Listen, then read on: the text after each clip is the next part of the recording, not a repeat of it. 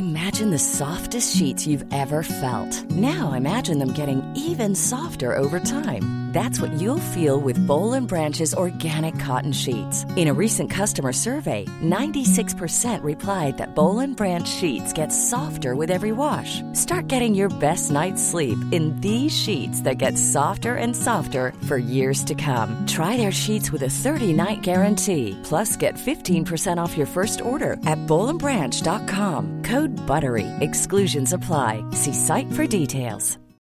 Since 2013, Bombas has donated over 100 million socks, underwear, and T-shirts to those facing homelessness. If we counted those on air, this ad would last over 1,157 days. But if we counted the time it takes to make a donation possible, it would take just a few clicks. Because every time you make a purchase, Bombas donates an item to someone who needs it. Go to bombas.com/ACAST and use code ACAST for 20% off your first purchase. That's bombas.com/ACAST, code ACAST. These two chapters have a simple set of plot points. Rochester and Jane talk a few times. Rochester tells Jane where Adele comes from, admitting some sins in the process of her procurement. Jane notices that Rochester's bed has been set on fire and saves him. Jane and Rochester fall in love. I will slow that down now. In Chapter 14, Rochester and Jane begin to talk. For a good amount of time, they don't see each other very much. He is in and out doing business now that his ankle is better. But one night, he summons her and Adele. Adele's present has finally arrived. Part of it is a dress, and as she goes off to try it on, Jane and Rochester talk. "You examine me, Miss Eyre. Do you think me handsome?" "No, sir," she replies. Rochester begins confessing to Jane, but the confessions are in riddles. He wants to make a, quote, retransformation from Indian rubber back to flesh, a comment which makes Jane think he's had too much wine. He demands that she speak. She refuses, which delights him. Finally, she says that she is willing to amuse him, but only if he finds the topic. A deal is struck. They read each other, their faces, the structures of one another's heads, their characters. There is attraction and mutual understanding, and some confusion, too. It's in this scene, I believe, that Rochester decides that he's gonna marry Jane. He says, "This moment, I am paving hell with energy. I am laying down good intentions, which I believe durable as flint. My associates and pursuits shall be better than they have been." He, in short, is going to make Jane his associate. He knows what his aim is, and he will change laws if he has to get them. Adele then comes in to show off her dress. Rochester tells us that Adele, in this dress that he has bought for her, has transformed into Céline Varenne. Chapter 15 starts with the story of said Céline Varenne. It turns out that Céline is Adele's mother, who Rochester thought that he was in love with. She was a Parisian opera singer, which was synonymous with loose woman at the time. Rochester caught her cheating on him and shot the man who cuckolded him in the shoulder. Céline eventually reached out that she had had Rochester's child. Rochester does not believe that Adele is his, but took her in anyway. Jane loves Adele more for having been abandoned and unloved by Rochester. Here is Claudia Nelson, who you've heard previously talk about Jane's role as an orphan, on Adele.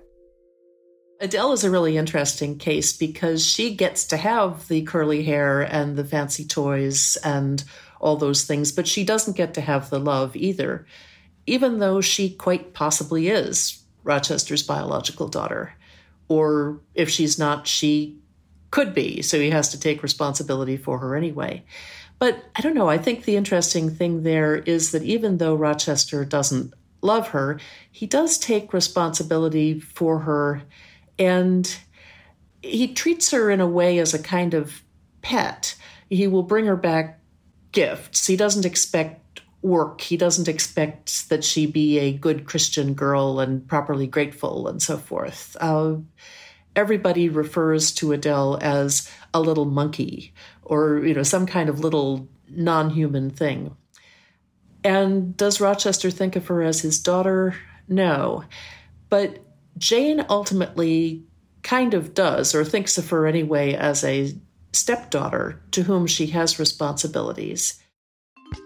It is after his admission of past transgressions and having no love for Adele that Jane begins to fall in love with Rochester.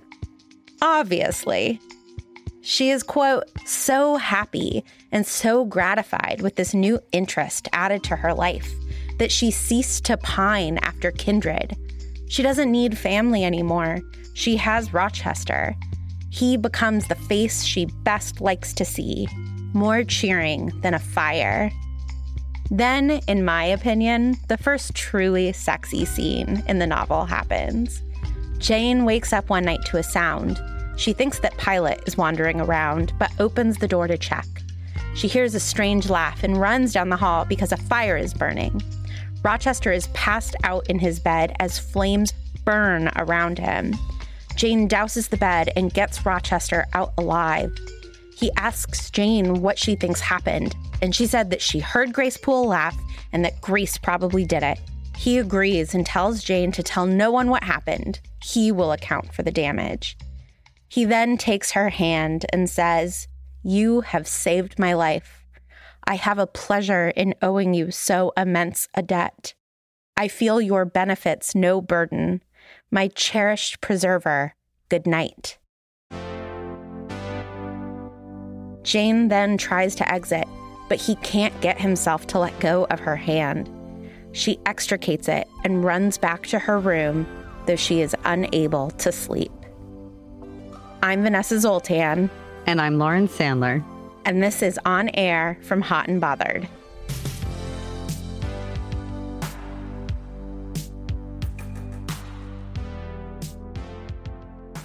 Lauren, a lot happens in these two chapters.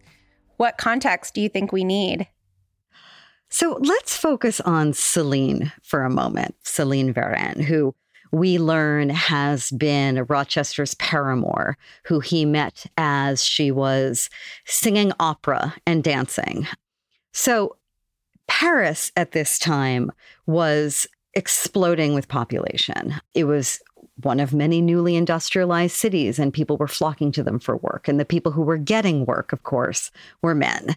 And the people who were underemployed and living a life of great instability with very, very few options were women. Women could either do incredibly underpaid service work, or they could find a man to either partner with or who might give them money in return for certain pleasures. And the place that this happened outside of brothels, perhaps most significantly, was the opera. So every time you look at a Degas painting, know this: the dancers in the painting were not just beautiful girls in tutus. They may have been beautiful girls in tutus, but they were often poor girls who were brought to dance at the opera and who were lined up for the favors of the wealthy subscribers at the opera. In writing from the day, for example, in the memoirs of a writer named Louis Véron, who was one of the directors of Paris Opera in the 19th century, he wrote, attending the opera was fashionable, keeping a ballet girl even more so. So this was a place where men like Rochester would go to find women who they could set up in apartments with carriages and cashmere and diamonds. It was expected. And these were women who had reputations for being lascivious, and yet most of them were born into poverty and had almost no options to get out of it.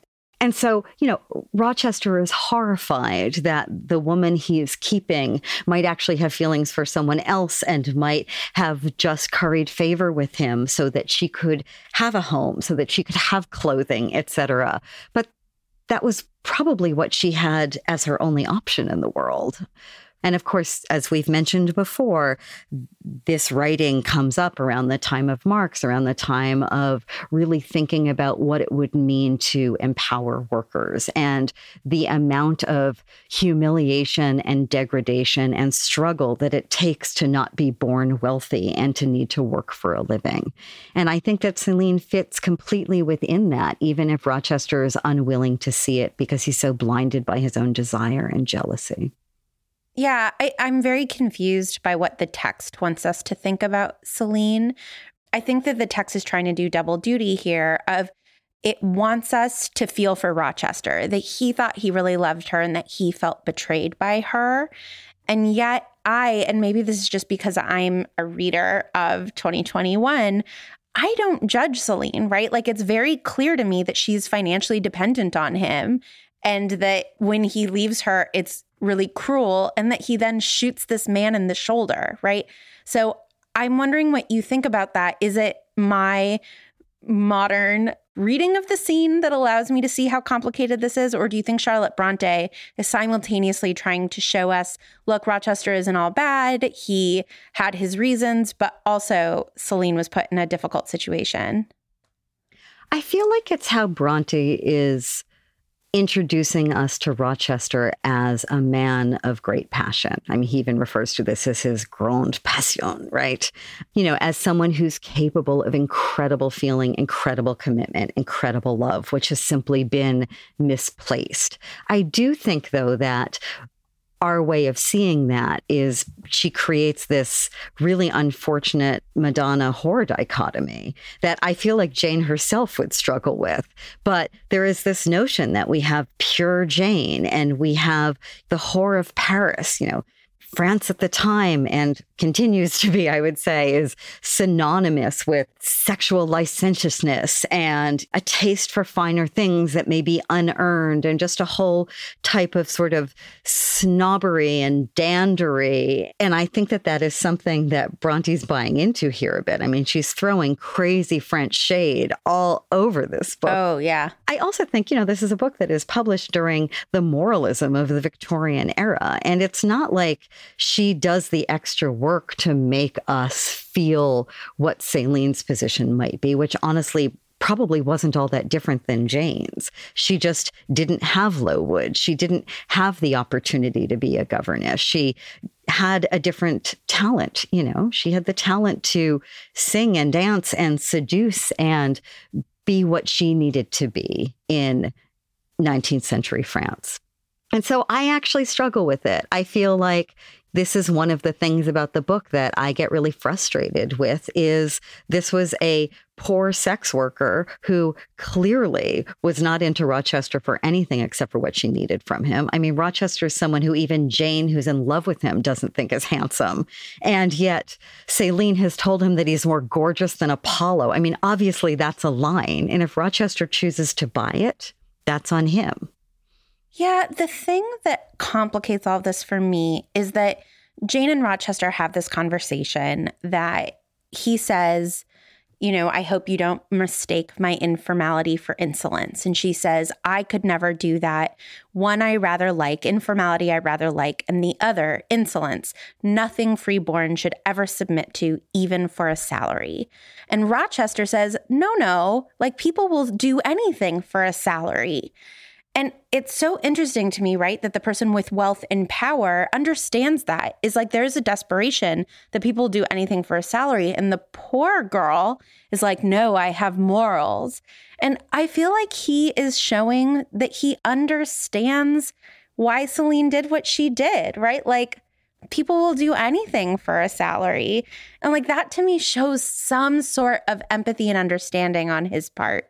He's thought about this and seen it to some extent from Celine's point of view. Well, I think he's also felt it from his own point of view, right? We've already heard that he has had a relationship with his own family that has required him to live in a certain way related to the family fortune that he found unconscionable. I don't know how much he sees it in Celine, though. I think that the way that he describes his relationship with Celine is still so broken in heartbreak and jealousy that he refuses to see her as a courtesan. He still feels like he is a wronged man. Even if he is a fool, he's a fool not because he misjudged a business venture, but because he fell in love with someone who cuckolded him and didn't love him back. I'm wondering what you make of the fact that he shoots her paramour. Are we supposed to feel threatened by that he is a man capable of violence? It's sort of a throwaway moment. He's like, I told him to meet me at dawn in this park, and we met, and I lodged a bullet in his shoulder. I love it. It's such an aside. Yeah. I'm like, you super shot someone, dude. But it's funny because we've already heard from Miss Fairfax that they're a very violent people, these Rochesters. Right. And we haven't learned what that means yet. And maybe she knows this. But there's this other type of violence that he uses against Celine, which is he pulls the plug on his funding of her life, which isn't just the cashmere and the diamonds. It's her shelter. It's her food. It's all of her stability. And here she is, a woman with a child. You know, he says that he rescues Adele from the slime and mud of Paris, that Celine is destitute. Well, she's destitute because he was responsible for her stability. It's not like she could go on welfare. It's not like she could go to a shelter. And so, yes, on the one hand, he duels at dawn with the other cowboy, and the lover's left with, a bum shoulder, I imagined, after their shootout. But what Celine is left with is so much worse. She's left with nothing. Yeah, he says, right, like, I gave her such money as was necessary for her, right? Like, he gives her some closing sum of money, but you're absolutely left to believe that it isn't enough, it isn't much, right? And that we know from other contemporaneous stories like Les Miserables, right? Like, one piece of misfortune, one man leaving a woman can change the course of her life and make her completely destitute. And again, I feel like that's a foil for what we're going to see Rochester do with Jane later, which is when the two of them have this big fight and potential ending of their relationship. He's like, I will give you everything you want. Like, what do you want? Take it all. And so, yeah, I think that you're right about this Madonna whore comparison, that Jane, when she is going to frustrate or betray Rochester, it's going to be from a place of purity, and therefore he's going to be able to treat her in a totally different way than he treated Celine. And this is part of why Jane frustrates me so much, because she owns that purity, right? She's saying, I would never submit to anything that feels so problematic. And it just feels like, right, of course you wouldn't, Jane. You haven't had to. You found other ways. But not everyone has that capability. And there's just something that feels so self-righteous about it and so naive at the same time, right? She's the 18-year-old who hasn't seen the world yet, but who's making pronouncements about how pure she would be within it. And I love that he takes that down a notch. But then again, it is her purity that he falls in love with, and that it's her purity that he thinks will save him. And that is in part why I find this romance so troubling. So there are two things I want to say about that. One is that I think Jane, by the end of the book, implicates herself as not being as pure as 18-year-old Jane thinks she will always be, right? We know that Jane Eyre writes this from the perspective of a 30-something-year-old. And she confesses to us she does something that 18-year-old Jane would be shocked by at the end of the novel. And so I think we're invited to judge Jane for this, for being like, you are completely naive and like, yes, you were abused, but you also are a woman of tremendous privilege, right? And Rochester, I think, beautifully calls her out on it, right? He's like, absolutely not. I've seen the world. And yet, I totally agree with you that it is, at least in part, her purity and her naivete and her youth that makes her so attractive to him. He's like, that's who I could have been if I hadn't been sullied by the world. I could be that good and think that well of the world, too. Lauren, I'm wondering if you agree with me that it is like super early in their relationship and conversation that he looks at her and is like, I'm going to marry you. And it's at such a weird moment. So Jane is like, to speak truth, sir, I don't understand you at all. I cannot keep up this conversation. It is out of my depth. And then she says, I know one thing. You're saying that you weren't as good as you would have liked to be and that you regret your own imperfection. And you have a sullied memory, which is like always bothering you. So it seems to me that you can try hard and you would find it possible again to be good, to be something that you would approve of, to not hate yourself. And that's it. Like then he says, I know what my aim is, what my motives are. And at this moment, I pass a law. And that law is he's like, I'm going to do whatever I have to do to marry you. And it's just like, it's so early and it's so weird. Right, but he's already decided that she's going to save him. And he has said, you know, when I first saw you, I knew that there was this thing about you and I see your purity and I see your goodness and I hate myself for being so wrecked and bad and old. And it is you, Jane, who is going to transform me. And so it's like he's already decided that she is his salvation. And it isn't something that is going to be based in behavior or attraction or anything like that. It is the fact that she is what he believes is this untouched, unsullied goodness that he's made this decision. And it almost feels like after that is when they begin falling in love. And yet, even if I'm frustrated with it, I feel Jane's desire build through it, even though she may push back, even though I may find him infuriating. He is a different version of that mad, bad, and dangerous guy. And I think that it's something that gets complicated around the question of desire here. You know, we've been talking about these two different themes of desire and power and how they keep getting woven tighter and tighter and tighter together. This, to me, is the chapter where they become inseparable, because I think that she does desire his power. And I think that it is difficult to fully separate sex from power. He bemoans the fact that they're not equals. He says, you know, if I hadn't lived this life that I've lived, if I was still my 18-year-old pure self, Jane, we would be equals. But do we want them to be equals? Do we want the two of them both to be pure and reticent? Or do we want him to be throwing down the way that he is? Do we want to know that he's the man who would, you know, shoot Celine Varenne's lover, that he would take a lover in Paris to begin with, that he's someone who feels so much passion, so much jealousy, and now so much certitude about Jane? I don't love that he's into Jane because he thinks that Jane will save him. That makes me want to tell her to run for the hills. But I do love that he's saying, this sweet, fresh pleasure that you haven't had yet, Jane, how do you know you don't like it? You're going to find out pretty soon that you do. And there's something exciting about that to me, I got to admit. Not only that, I totally understand why he's exciting to her. She has none of this freedom. He's just gone around Europe and slept with who he wants to and shot someone at dawn. She's been pacing the second floor, looking out at the window, being like, I wish I could do anything. And so she can't, right? If she did anything like this, she would be ruined, like Celine. This is a cautionary tale for her. She has to stay the straight and narrow path of using her education in order to barter to be safe enough as a governess.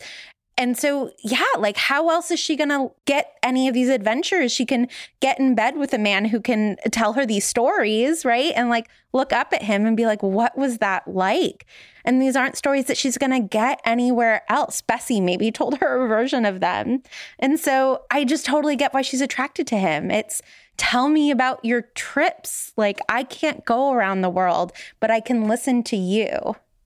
But there's also this other element of Jane, which of course we saw when she was younger, when she did have Bessie telling her those stories, which is the sort of passion that is so quiet in these chapters, but we see so present in Rochester. It almost feels like he is this mirror of Jane's deeper repressed self. You know, Jane was someone who had a tendency to violence. Jane is someone who felt incredible jealousy and incredible loss. When she did, those were the moments that I loved her the most. In this like Quaker dressed, pale and quiet Jane, I want to take her out drinking. But we do know that there are these parts of her that are really, really deep that match him. And that it's not just that he would be her equal by being this quiet, pure person, but that she is his equal in terms of having this depth of feeling and passion. Right. And that the only difference is that he's free to express it. And that maybe in their relationship, she would be free to express it because he would understand those responses in her. She's been trained over the last 10 years to repress all of that. And with him, she could say, I want to shoot her at dawn. And it wouldn't scare him because he'd be like, yeah, I totally get that feeling.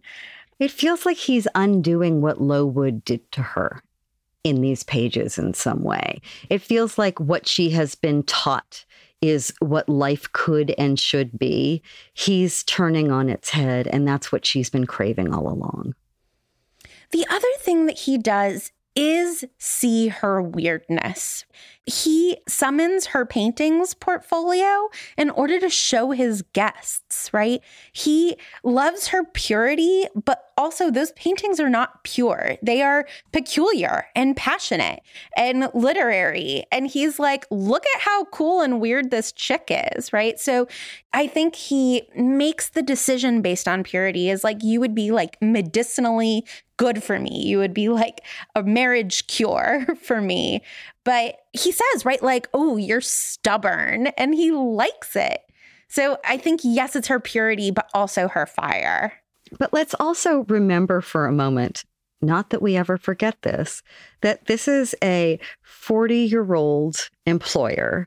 And in many ways, he is overstepping a bound as an employer, which is far more problematic than anything that he did with a French courtesan who was clearly in a business arrangement with him. I just think that if ever there's a moment to at least begin to talk about the fact that Jane is the virginal nanny who he has hired to educate his possible illegitimate daughter. And now he is seducing her and saying, I will have the fresh, sweet pleasure of your body and your hand in marriage. But I think, there's also just a fairy tale aspect of this, right? Like she's the poor servant and he's the prince. He's also the boss. But if I imagine myself in the 1830s, I just can't imagine anything sexier than my boss falling in love with me. I know it's so problematic and I just totally get it. And Lauren, while we're talking about the potential of Rochester being a total creep, he dresses up his maybe daughter in a dress that makes her look like a little courtesan. She goes to try on the dress and Rochester says to Jane, look, when Adele comes back in this room, she is going to have a dress on that makes her look just like her mother. What is that? To dress up a child in an outfit that a courtesan ex-girlfriend would look like? It's so weird. Girl, it is so weird. I mean, it just feels like, what is Bronte saying here about the French and also about Rochester's relationship to not just the whores on the Madonna whore spectrum of the world, but what does it mean to try to create one? Is that what he's doing? What is this? I mean, he's not insofar as he's trying to give her an English governess, right? He's trying to Britishize her. But he also just it just feels cruel. He's mocking her. He's like, you're going to love this dress and you're going to love this dress because you're your mother's daughter. And I can try to English you all I want, but at your core, you're always going to be right. Like a little slut. It's just the creepy shit that middle-aged men do when they resent that they are attracted to young women. Ugh. Or is this actually just sort of something great about Rochester, where no matter how much he plays this sort of gruff, dismissive, pseudo father. He knows what Adele wants. And he knows that, like so many girls Adele's age, she wants the sparkly tutu and she wants to rip it out of the box and twirl around in it. And that this is just something that will bring her incredible joy. And so he dismisses it, but really all he wants to do is make Adele happy. We just had a Freaky Friday moment. I love it. I mean, there's a lot of evidence to your point, right? He's like, I'm not going to be able to tell her she looks cute in this dress. So let's get Mrs. Fairfax in here because Mrs. Fairfax will tell her she looks cute in the dress. And that's what Adele wants right now. I just think that there's always going to be this tension with Rochester where he has these really strange relationships with women, these complicated relationships with women. And you're like, are his intentions actually really progressive and wonderful for their time? Or are they like twisted and weird?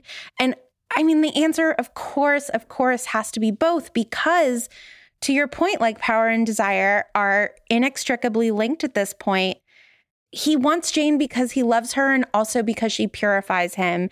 And he is kind to Adele because he's kind, but is also kind to her in a slightly twisted way. And he employs Mrs. Fairfax and like invites her in for tea because she's a relative, but also like he doesn't like her. Like there's something about like his absolute power over these women means that he, even though he tries to be good, his desires of contempt can just always play themselves out.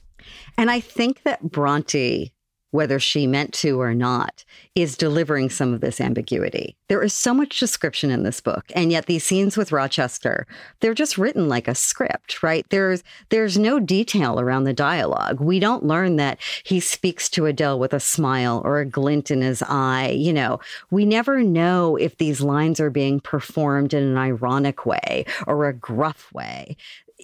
We lose the sort of characterization that would let us know where he's positioned in terms of any of this. And I actually wonder if there's an element of these scenes that invite all of these adaptations, especially on screen, because they can be played all of these different ways. I mean, yes, this is this massive seminal love story that has shaped us, but part of why it shapes us is because it keeps getting interpreted and reinterpreted. Because you could play Rochester as someone who's really cold and gruff, or you could play him as someone who is always saying things with a smirk and flirting, and that there's a way that he expresses affection by saying, oh, don't bother me with your pleasure, bring Miss Fairfax into it, and is smiling at them, loving opening this box in the corner. Maybe he has no interest at all. Bronte never tells us, and I don't know why she chooses not to. It's like there's just a transcript of these dialogues after we've had so much rich detail from her. Lauren, I'm wondering the extent to which you think that she thinks she has told us all that we need to know with, again, this physiognomy stuff.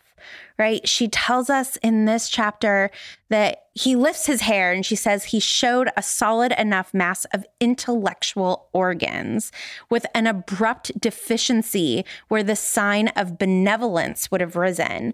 Right? So this physiognomy stuff that you pointed us to now that you have, I'm just like, holy shit.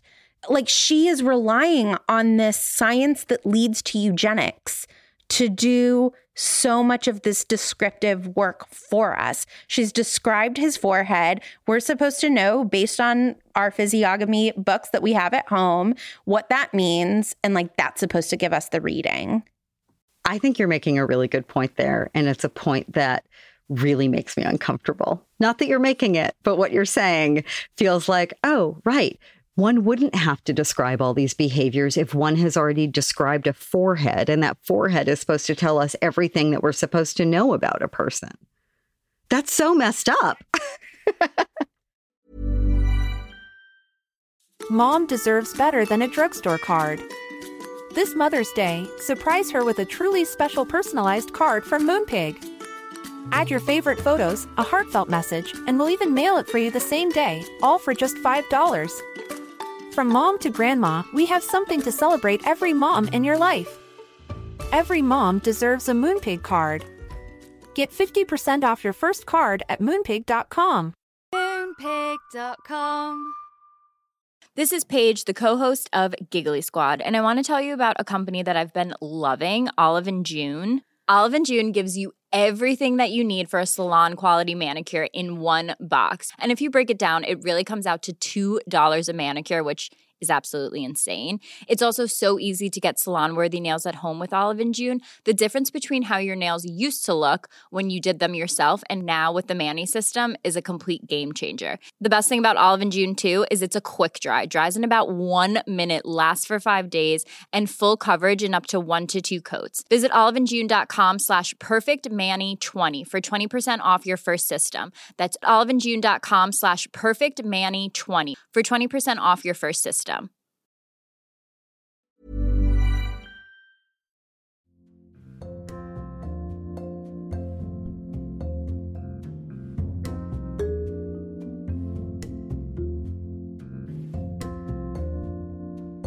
So we have to talk about the fire. Oh, the fire. I mean, the only thing I want to talk about the fire, because we don't want to spoil things about it, but obviously we can talk about more, is how sexy this scene is. They are soaking wet. She's just saved his life. He's holding her hand and like can't let it go. She wants him to let her go, but also doesn't want him to let her go. She's like overwhelmed by this whole situation. She is the hero and he is the damsel in distress. I freaking love this mini scene. I love it. Again, she's a hero and he's the damsel in distress. It's how we meet him. It happens here. And it follows this whole scene in which he says, I'm going to marry you because you're going to save me. And as a reader, I'm reading it like, oh my God, get over it. Enough with this salvation narrative. And then lo and behold, she saves him. I mean, there's all the evidence you need. There's all the evidence, at least, that he needs. It's like this whole episode has proven his intentions, and he's literally been set on fire. He's already said that he's paving his way to hell with these intentions. Here he is finding himself in hell and also finding himself asleep in such a metaphor, right? The bed is burning. So is the bed burning because the bed represents the flames of Hades? Is the bed burning because he can't contain the passion in his own body? Or is the bed burning the way that we would think about it in the 1980s after a certain Farrah Fawcett movie called The Burning Bed, where when a woman is wronged, a woman will set her husband's bed on fire? I mean, and then, of course, if we're reading it in this previous definitions of like the bed being this place of passion, Jane comes in and douses it. Right? She's like, no more passion here. Let's throw some water on this. But that even when like she throws this cold water on him, there's still, no pun intended, but like there's still heat between them, right? Like this conversation at the end, like, I'm glad I happened to be awake, I said, and then I was going. What? You will go? I am cold, sir. Cold? Yes. You're standing in a pool. Go. But like he can't let go. And it's only the threat that like Mrs. Fairfax might come that he lets her go. But of course, also it's creepy that he won't let her go. She has to lie to him to get out of his arms. I don't know. Why do I like this so much, Lauren? So Bronte has this one short sentence that she sets off as its own paragraph, which is, strange energy was in his voice, strange fire in his look. I mean, how do you not like that? What does any red-blooded human want other than strange energy in a voice and strange fire in a look? That is the stuff. And so that's what we read right before she's standing in her cold pool. And he is just going to heat that up, girl. What can I tell you? You're such a good friend. Thank you for justifying this for me. And yet. I knew you weren't going to let me end happy. I knew it. She cannot free her hand. And there is something that feels stricken about him. There is something that feels deeply uncomfortable about this. And so I feel like Bronte's giving us all of these mixed messages here. This is a deeply physically uncomfortable situation. This is an awkward situation. This is a situation which is filled with fear and danger in incredibly unsexy ways. And yet, there's this thing about him. I mean, the other thing that I do love is he means to let go when she says, I'm cold, right? He's like, cold, yes, standing in a pool, go then, right? He like doesn't like the idea that she's cold, and he still can't get himself to let go of her, which we do have to give him some credit. He's traumatized. He just almost died, right? And was like woken up, being doused by water, having passed out from smoke inhalation. I think we can give him some leeway here for not being able to let go. But he does seem concerned for her. I don't know. Listen, I get falling for Rochester.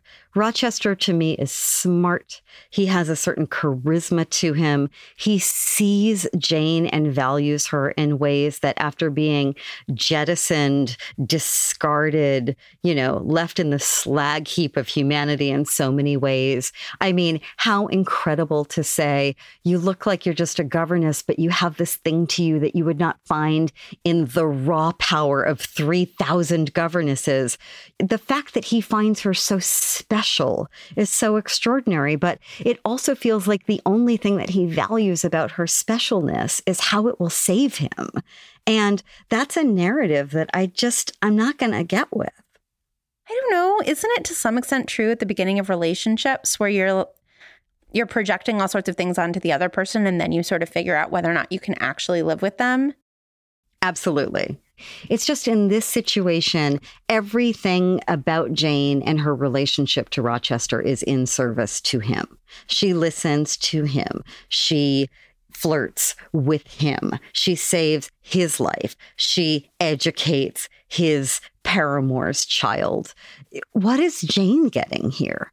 Jane is making her salary. Jane still is gaining what a governess gains, and there's some thrill and titillation from flirting with your boss. But what is Jane getting? Is Jane getting saved?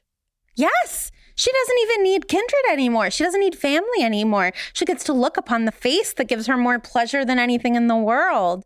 This was a job before, right? But a place that she felt totally trapped. And now it is a home that she's excited to be in just because he's there. I think that, that line of like, I no longer cared that I didn't have a family. This man just made me so happy. Why don't you want that for Jane? Well, I think that we'll find out. And I do think that Bronte's done a really great job of letting us feel what it will mean to have not searched for other kindred and to have put all one's eggs in one professional and romantic basket. Yeah. But lest I get ahead of myself.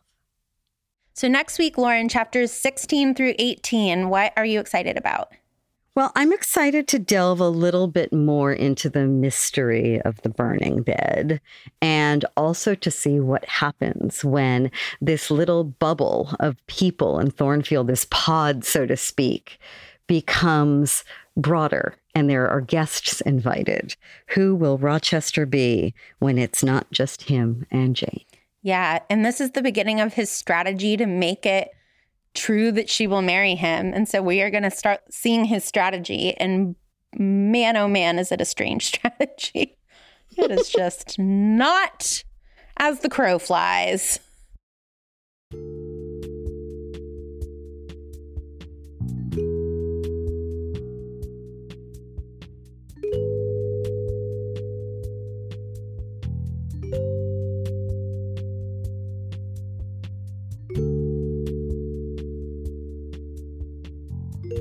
So physiognomy keeps coming up, this way of understanding characters, Rochester especially at this point, by the shape of his brow and more, these details that seem to communicate a lot about these characters. But, it's feeling like a very curious science to me. And as we've discussed, certainly a problematic one. And we wanted to talk to someone who knows far more, not just about physiognomy, but also about physiognomy within English literature, within the literature of the Victorian age. And there happens to be a professor at Dartmouth in the English department who studies the intersection of narrative and Victorian scientific culture, who has studied just this, named Christy Harner. So let's get her on the phone.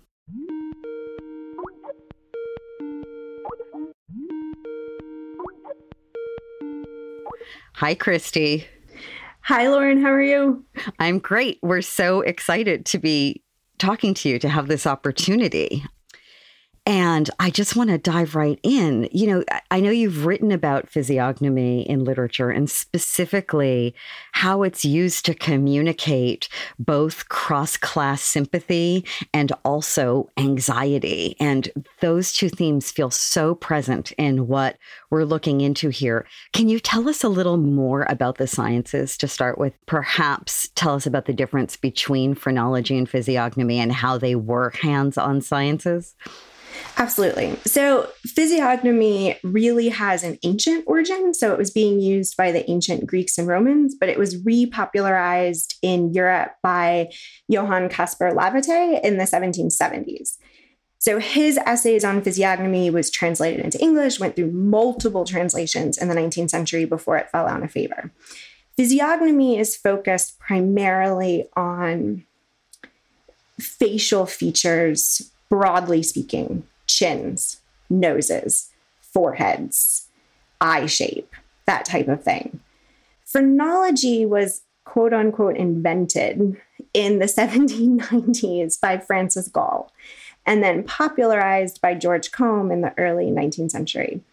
Phrenology is focused on the bumps of the head. So if you've ever seen one of those old-fashioned skulls that have all of these regions marked out, that's a phrenological cast. And the number of regions, or they were called faculties, changed over the course of the 19th century. They kept adding some in and taking some out as they refined the science. But the idea of that was that you could pinpoint basically bumps or recesses on the skull to identify character. Everything from benevolence, which comes up in Jane Eyre, and conscientiousness, to love of children, which was right at the back of the neck. So if I had a bump at the back of my neck, did that predispose me to love or hate children? So the bump is that you were good with children. What's really interesting about physiognomy and phrenology, and this is part of the reason for the anxieties behind them, is that physiognomy was predisposed more towards innate traits. So the idea that you had characteristics that you really couldn't change. And we see a lot in this chapter about Rochester's nature. And by nature, he was a better man. By nature, he was as good as Jane. Phrenology was actually pitched to the middle classes as a way of knowing your character so as to change it if need be. And so one of the texts from the 1840s that I always found funny was one that coached mothers in how to train their children based on the phrenological traits that they had. So, oh, you've got a lot of X. Well, we can do something about that. Did Bronte believe in these sciences? It's always hard to say what people believed in, but she was certainly interested in them. So in June 1851, Bronte went with her publisher, George Smith, in London to a phrenologist named Dr. Brown. They posed as a brother and sister pair, the Mr. and Miss Fraser, which is hilarious because they would have had very different accents. I don't know who would have believed that they were actually siblings. But she had her phrenological reading done. The copy has survived. We have copies of the printed off version that we got. And it's interesting in its, surprising accuracies. Bronte would have been happy with it. It described her as intellectual, poetical, and said that she possessed a fine organ of language. Fascinating. It's interesting to me because Bronte at times gives us so much description through scenes, so much description within dialogue of manner, of tone, of behaviors. In this chapter and in other scenes with Rochester, she gives us so little. And it feels like there's so many ways that things could be interpreted by a reader. I wonder if it feels like she's letting the physiognomy do some of the work of the description, that readers would know how someone with these features would be approaching this sort of scene. I think that's part of it, although even there, the specificity isn't extensive.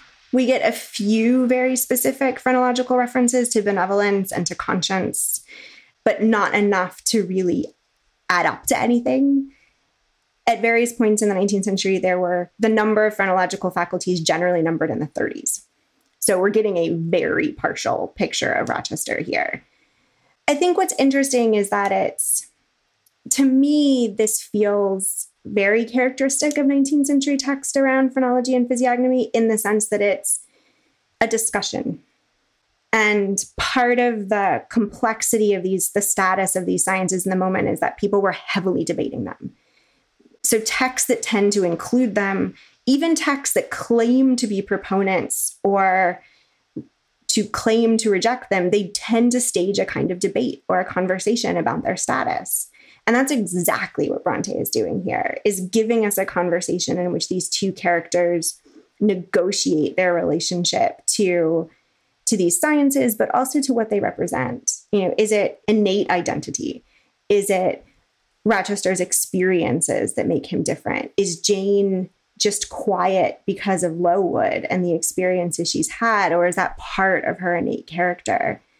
And the fact that they're having a conversation about it is really important for the status of the sciences in that period. But I think it's also really important for how we perceive the relationship between the two of them, because it is a dialogue. And neither one of them has the upper hand consistently in that dialogue. It goes back and forth between the two of them. Within this debate at the time, was there any sort of concern for the racialized or class-based critique that would come up in these sort of discussions about the people who were being analyzed? Absolutely. I'll talk to the class aspect first, because that was more prominent in the debates. There were a lot of debates about the slipperiness of class identity, particularly in this moment when the middle classes are coming into a more consolidated form. And certainly figures like Jane as a governess occupies, and I know you've talked about this already in the podcast, such a liminal class position in that she's educated, but she's an employee. And where does she sit? Where does Mrs. Fairfax sit? Similarly.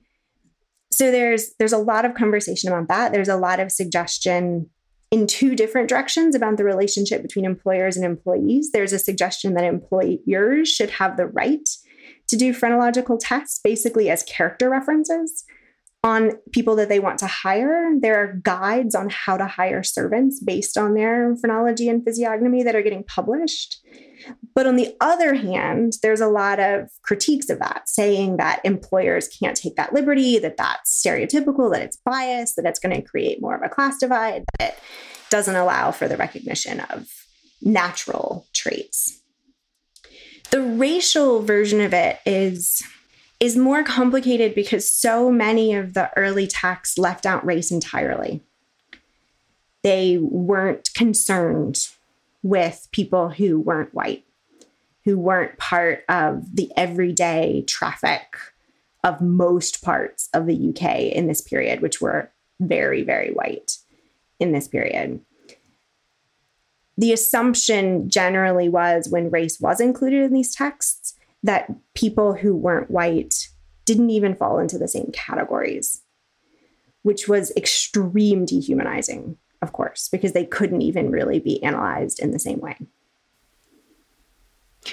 I think there's such a temptation to think of Bronte as writing this spectacularly progressive book for some feminists, or to say this is just a relic of colonial empire, of a past that we need to put behind us.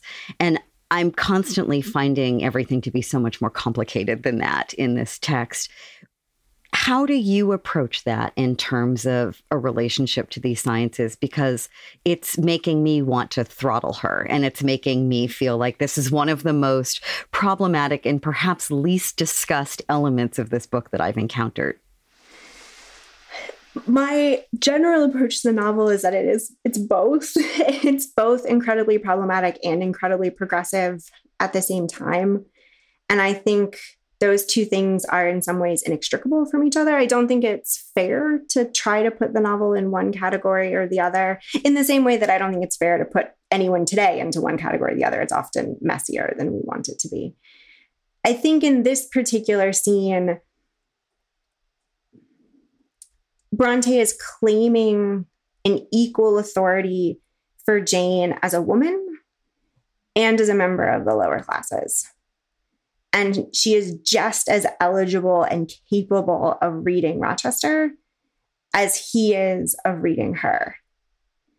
And so that, I think, is progressive, because so often these sciences were in the hands of men. Anyone, of course, who was a professional phrenologist would have been a man. And in most of Bronte's other novels, because phrenology comes up in all of them, in most of the other novels, the person doing the phrenological reading is male. In Villette, which is from 1853, there's this really famous scene where Monsieur Paul reads Lucy Snow to decide whether or not she can get a job. It's very much a power play in that moment. Here it's not. There's a sense of, I don't know if equality is exactly the right word, but at least dialogism back and forth between the two of them that feels really important. And the upper class pretensions of other characters, like the Ingrams. Lady Ingram is incorrect, as I've already said, in her reading of Jane. Blanche is also incorrect. She directly uses phrenological terms in the gypsy scene and gets it wrong. So there's definitely a come down for the more aristocratic people. That doesn't, however, address race. Christy, thank you so much. Thank you so much. This was really fun. You've been listening to On Air. We are a small show, so we need your support to run. If you can, please consider supporting us on Patreon at patreon.com/hotandbotheredrompod. If you love the show, please leave us a review on Apple Podcasts or wherever you are listening to us. We are a Not Sorry production. Our executive producer is Ariana Nettleman. Our associate producer is Molly Baxter.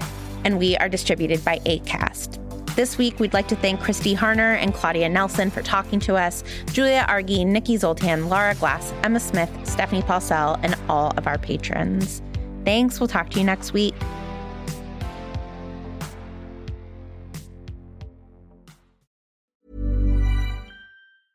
Even when we're on a budget, we still deserve nice things. Quince is a place to scoop up stunning high-end goods for 50 to 80% less than similar brands. They have buttery soft cashmere sweaters starting at $50, luxurious Italian leather bags, and so much more. Plus, Quince only works with factories that use safe, ethical, and responsible manufacturing. Get the high-end goods you'll love without the high price tag with Quince. Go to quince.com/style for free shipping and 365-day returns. Mom deserves the best, and there's no better place to shop for Mother's Day than Whole Foods Market. They're your destination for unbeatable savings, from premium gifts to show-stopping flowers and irresistible desserts. Start by saving 33% with Prime on all body care and candles. Then get a 15-stem bunch of tulips for just $9.99 each with Prime. Round out Mom's menu with festive rosé, irresistible berry chantilly cake, and more special treats. Come celebrate Mother's Day at Whole Foods Market.